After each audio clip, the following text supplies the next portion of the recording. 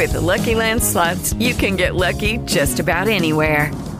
This is your captain speaking. We've got clear runway and the weather's fine, but we're just going to circle up here a while and get lucky. No, nothing like that. It's just these cash prizes add up quick. So I suggest you sit back, keep your tray table upright, and start getting lucky.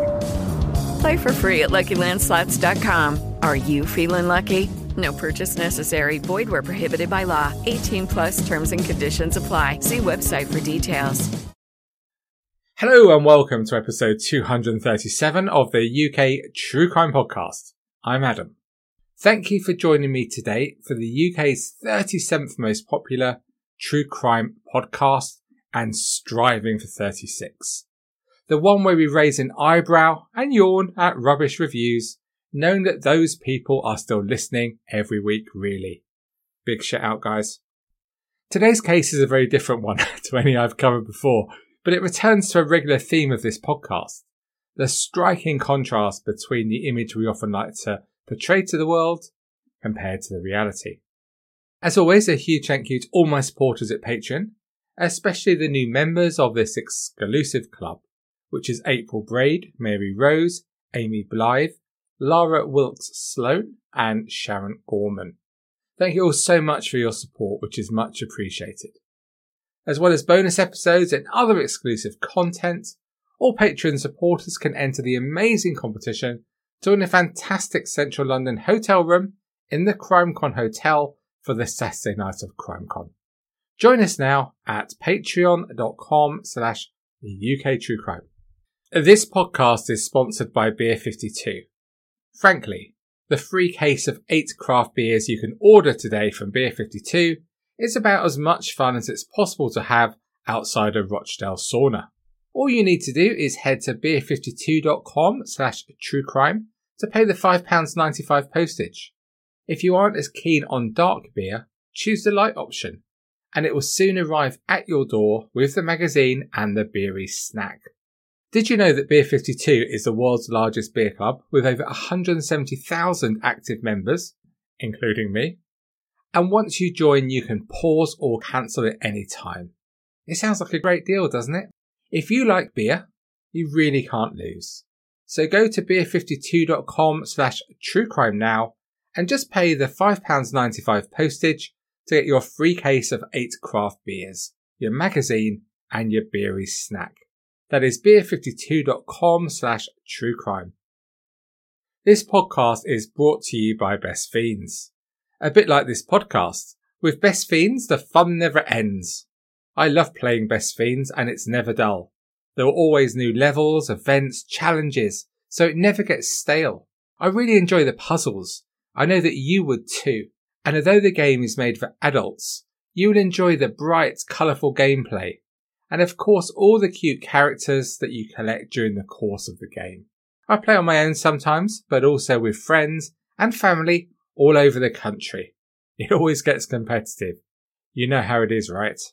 The other great thing with Best Fiends is that you don't need internet connection, which is ideal for me, living in a remote area where the internet is always a challenge. Download Best Fiends free on the Apple App Store or Google Play. That's friends without the R, Best Fiends. No full-on guest of the month and year today, it's just the year. It was the year when Terry Waite, the special envoy of the Archbishop of Canterbury in Lebanon, disappeared in Beirut whilst negotiating for the release of hostages. Everton won the First Division title for the 9th time. The mighty Leeds United wouldn't have to wait too much longer for their next title triumph either. Michael Ryan shot dead 16 people in the Berkshire town of Hungerford. And the Christmas Day episode of Coronation Street saw over 26 million people tune in to watch Hilda Ogden's final appearance on the soap. The best-selling songs this year were Rick Astley with Never Gonna Give You Up, Almost Sang It, and Starship with Nothing's Going to Stop Us Now. Did you get the year? It was 1987. Okay, so on to today's story. Manfield is a small village in the Richmondshire district of North Yorkshire. The closest major town to it is Darlington, which is around 4 miles east of the village. It lies close to the River Tees and is a pretty place amid gentle rolling countryside with a small population with that feeling that everyone knows everybody else kind of vibe. Think of the ITV show Heartbeat, and you might be somewhere close to its image. The village is fairly limited in its amenities, a well-renowned pub as its cornerstone, a primary school, a village hall, and a church. It's the sort of place with real community. This then made the strange incident, which lasted for some 12 years, all the more remarkable, and saw Manfield's residents gripped by fear through a rather perplexing series of events. The strange events began in 1987, when Molly Christian, a widow of 73, received a letter to her bungalow, which was named Meadowcroft, and was simply signed Nerd. Mail can of course be an exciting thing to receive, but for 3 years, the unfortunate Molly received a tirade of further letters, each seemingly becoming more and more hostile and aggressive in their tone. Some of the letters were of a really threatening nature, with specific threats being made to bomb her home. Imagine how terrifying this must have been for someone at 73 who lived a quiet and simple life, and as far as she knew, had never had any enemies at all. Her bungalow became tainted by paint bombs, conifer trees were stolen from her garden, and her windows were purposefully scratched. In a way, this was worse than the letters, as Molly knew that the person responsible had actually been to her house. She didn't feel safe. Molly reported these happenings to police, who initially believed that she was merely the victim of juvenile pranks. Several of the letters had been written in different colour pens, which to their minds at least appeared to confirm their theory. Indeed, a young local boy was initially suspected. 11-year-old Jeremy Dodd lived in Manfield, and the finger of suspicion fell on him, seemingly just because of his youthful age. The letter he had been accused of writing threatened to, and I quote, drop a bomb down the chimney of a cottage. Having been drawn into this riddle, Jeremy's parents, Shirley and Alan, were understandably furious. My son was actually accused of sending that letter because it was written in colour pens. I think the police thought it was a child's prank purely for that reason, said Shirley.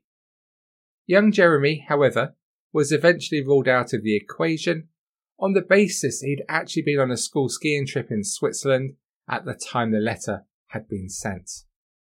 Then the Dodds family received a letter themselves of a particularly spiteful nature. The letter, which was sent specifically to Alan Dodds, accused his wife of having had an affair. His wife Shirley said that though her husband was truly shocked by the letters, he equally knew that there was no substance behind them and that it was not true. But if you receive such a letter, however strong your relationship, it would always create some doubt in your mind, wouldn't it? What the letters did do was create a huge ugly tide of suspicion within the previously tight-knit village. Shirley Dodd summed up the feeling of the time saying, I kept thinking, what had I done to somebody to get something like that? We were all very suspicious. Outside of your own house, you'd be very, very careful. You didn't know who was listening. The locals were beginning to suspect that the culprit was walking in their midst, and this certainly forged a culture of suspicion, which grew as the years went by. Yes, you heard right, years. Indeed, some of the recipients of the letters were now taking drastic action to avoid becoming further victims. Ricky Smith was a 39-year-old man who began to be targeted, with posters being erected in the village falsely claiming that he was a convicted rapist. He felt they had no option but to leave Manfield. Molly Christian, as mentioned earlier, also decided that enough was enough and placed her beloved bungalow up for sale. The bungalow received a lot of interest, as properties in the area generally do, and it was soon bought by Roy and Val Kellett, who moved in with their 21-year-old daughter Joanne. Whether or not the Kelletts had been made aware of the real reason Molly had wanted to leave was uncertain, but in any eventuality, they would soon themselves experience similar torment. In 1991, their daughter Joanne rapidly became the target of multiple sexually abusive messages. She was accused of being a sex worker, and her telephone number began to appear on flyers that were circulated all around the village, advertising the wide variety of services that she offered. Joanne was even sent a special Christmas greeting card, which showed a half-naked woman holding a whip. The language inside was of a particularly explicit nature, and strongly suggested that whoever was committing the acts, it was unlikely to be a child. The letters that arrived at the Kellett's home were addressed to Joanne Shagger Kellett, and this understandably left Joanne frightened about why she'd been targeted and apprehensive about what may occur next. The village's neighbourhood watch coordinator was Eric Collin. In the wake of the events suffered by the Kelletts, Eric began to advise the family about security equipment for their home, in the hope that it may deter whoever had been targeting the family. Eric would also help the village as a whole. Each day he would walk around the village and collect the barrage of offensive letters, which were generally scattered among hedgerows and bus shelters. For his efforts, though, Eric soon became a target himself. In one letter, the mysterious writer had even attempted to deflect the blame onto Eric. It read, "If you send another anonymous letter to my wife, I will kick you to Darlington and back by your balls." Police were alerted continually whenever letters were received by residents, but they struggled to pin down any firm suspects. They'd accumulated huge piles of the notes and letters that the residents had received since way back in 1987. In the background, and unbeknown to the villagers, however, there was one man who had alerted the suspicion of the police, and he would prove to be the very epitome of the phrase, "He is the last person you would expect to commit such malicious acts." Sergeant Mick Griffiths of the North Yorkshire Police later claimed that there was a man that had spiked police interest for at least 3 years during the Campaign of Terror. However, there was no concrete evidence which would allow the police to act. They were finally prompted into action in 1999 when 13-year-old Catherine Wayne, the daughter of the parish council clerk Rona Wayne, was sent the pornographic magazine Parade through the post. It was accompanied by a handwritten note which read, "We'll be watching you, a gift from Manfield." This was in reference to the fact that the family lived just outside the village. Now, Catherine's mum Rona had previously been harassed by a man from Manfield, which led to the police arresting that person. That man was James Forster, a 68-year-old former Open University lecturer until his retirement in 1999. He'd also previously lectured in mine engineering at Nottingham University. His latter working years were awash with success, being promoted from staff tutor to senior lecturer, and then even becoming a deputy regional director. He was clearly good at his job. Sorry, silly me, I've just fallen into that trap that a work promotion equates to competence. Amateur mistake. The academic James Forster was perhaps considered as slightly eccentric, but to all intents and purposes he was a pillar of the community, a well-respected and educated man. Curiously, Forster owned 2 properties in the village where he lived for 30 years, but he steadfastly refused to live in his other home, called Four Oaks, until, as he said, the spirit of the previous occupant had left it. This rather bizarre behaviour perhaps displays a somewhat odd aspect of his character, don't you think? Nevertheless, he and his wife still used to attend the property on a daily basis, opening the curtains and mowing the lawn. Forster was the son of a mine worker and had studied for a degree in applied science at Newcastle University, which he then followed up with a master's and a doctorate. This suspect was a far cry from the juvenile offender that the police had initially suspected. He was a familiar figure in the village, often cycling about in his tweed jacket, shirt, tie and flat cap, politely greeting passers-by. Forster had also been the clerk of Manfield Parish Council for 11 years and had been a regular churchgoer. Upon Forster's arrest in 1999, police conducted a search of both properties, and Detective Constable Graham Stockton, who was working on the investigation, finally made the breakthrough. Finding what seemed to be an innocuous-looking piece of ripped paper tucked into a bundle of blank sheets within a filing cabinet, Stockton realised it to be similar to the note written to Catherine Wayne the 13-year-old girl who received pornography. It was removed for forensic analysis, which found that it was a match to that note.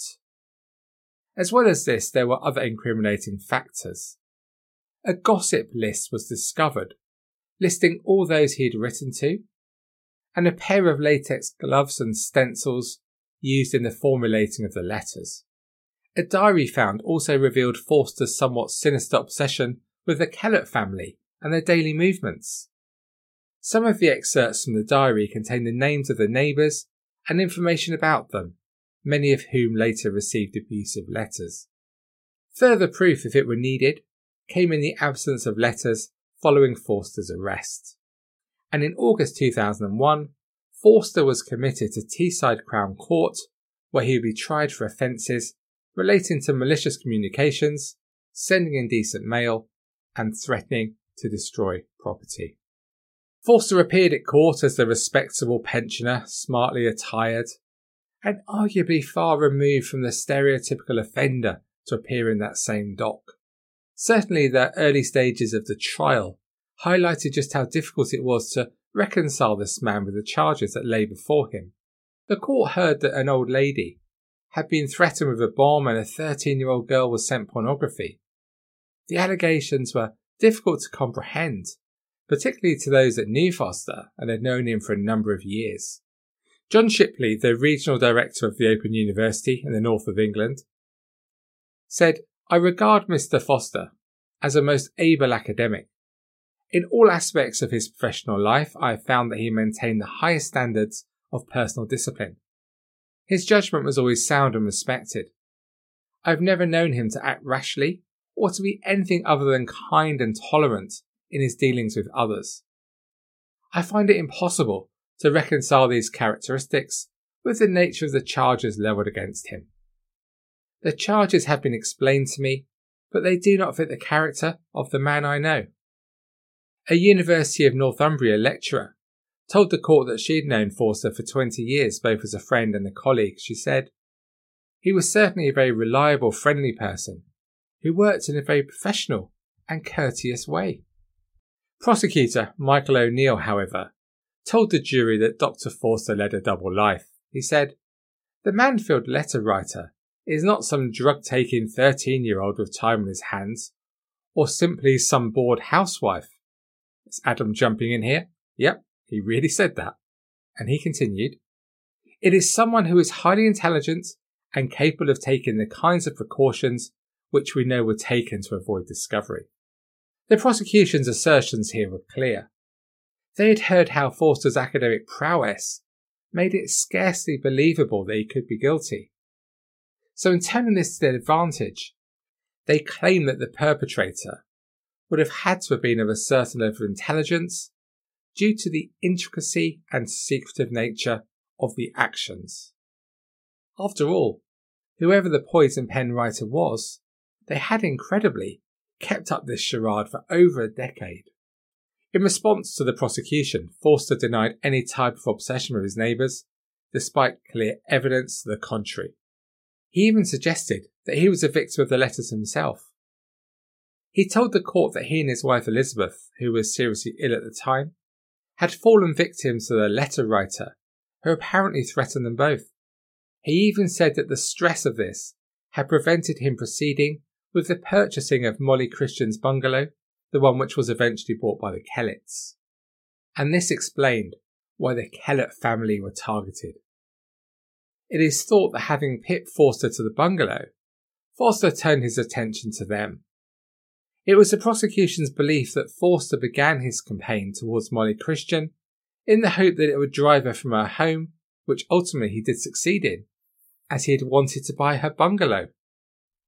Having missed out on this, however, Forster's anger appeared to intensify, and not just towards the older lady, but to the village as a whole. Police believe that of the 86 homes that were in Manfield at the time, the majority of them were targeted at some time or another. The jury heard that he was very much a Dr. Jekyll, Mr. Hyde character, acting on the one hand as an upstanding community figure, while simultaneously conducting an obsessive secret life with his bombardment of obscenities.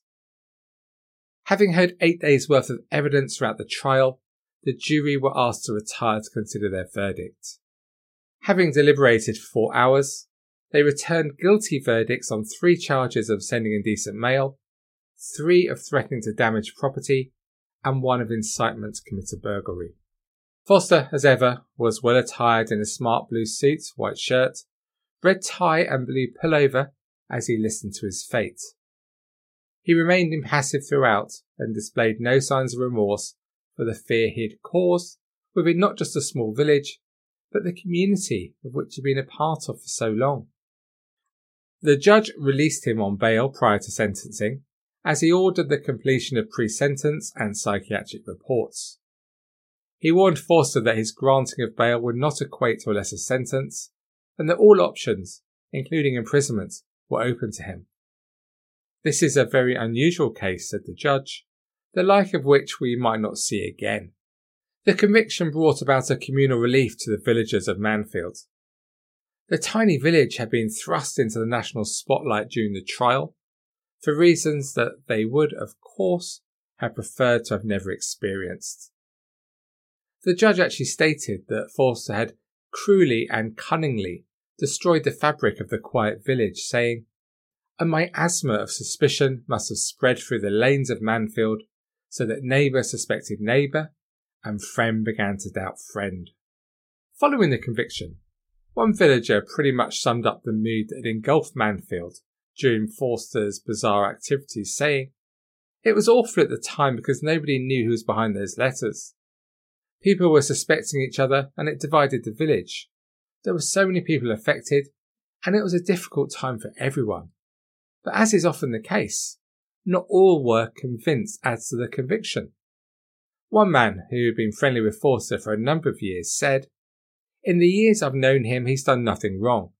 He was always nice and polite, and I wouldn't have thought him capable of doing anything like that." It's funny, isn't it, how some people are so seduced by outside appearances, the Facebook factor, that they still can't accept the reality of just what some people are capable of. On Friday, October the 12th, 2001, the reports completed, Forster was back in court to be sentenced. The judge gave him 4 months in prison and ordered him to pay £3,000 in costs.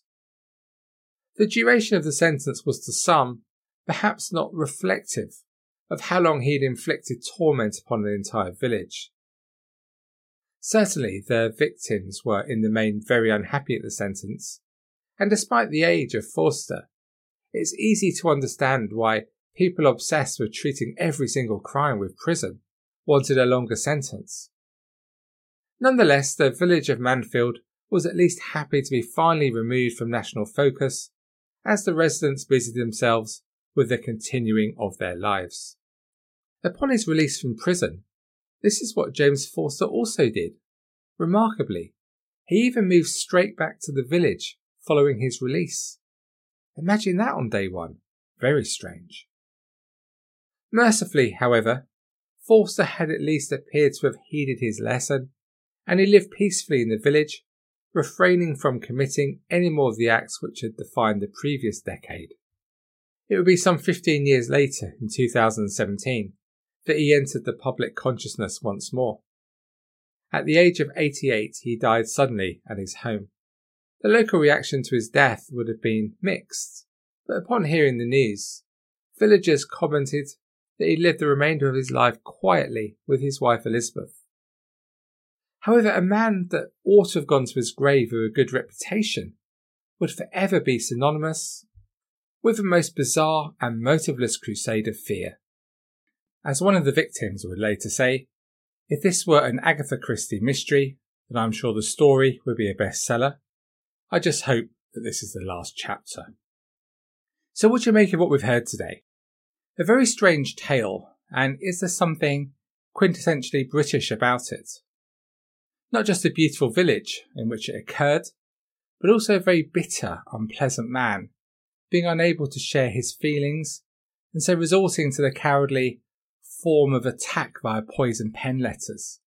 I wonder if you know someone who on the outside is a pillar of the community. Oh, I hate that expression. But away from the public is something quite different. I bet you do. Maybe if Forster had been able to talk and express his feelings more freely, then maybe he could have dealt with his issues more successfully. On a human level, there is something desperately sad, isn't there, about a man who lived a life like this? And of course, most importantly, the very real upset and distress he caused those affected.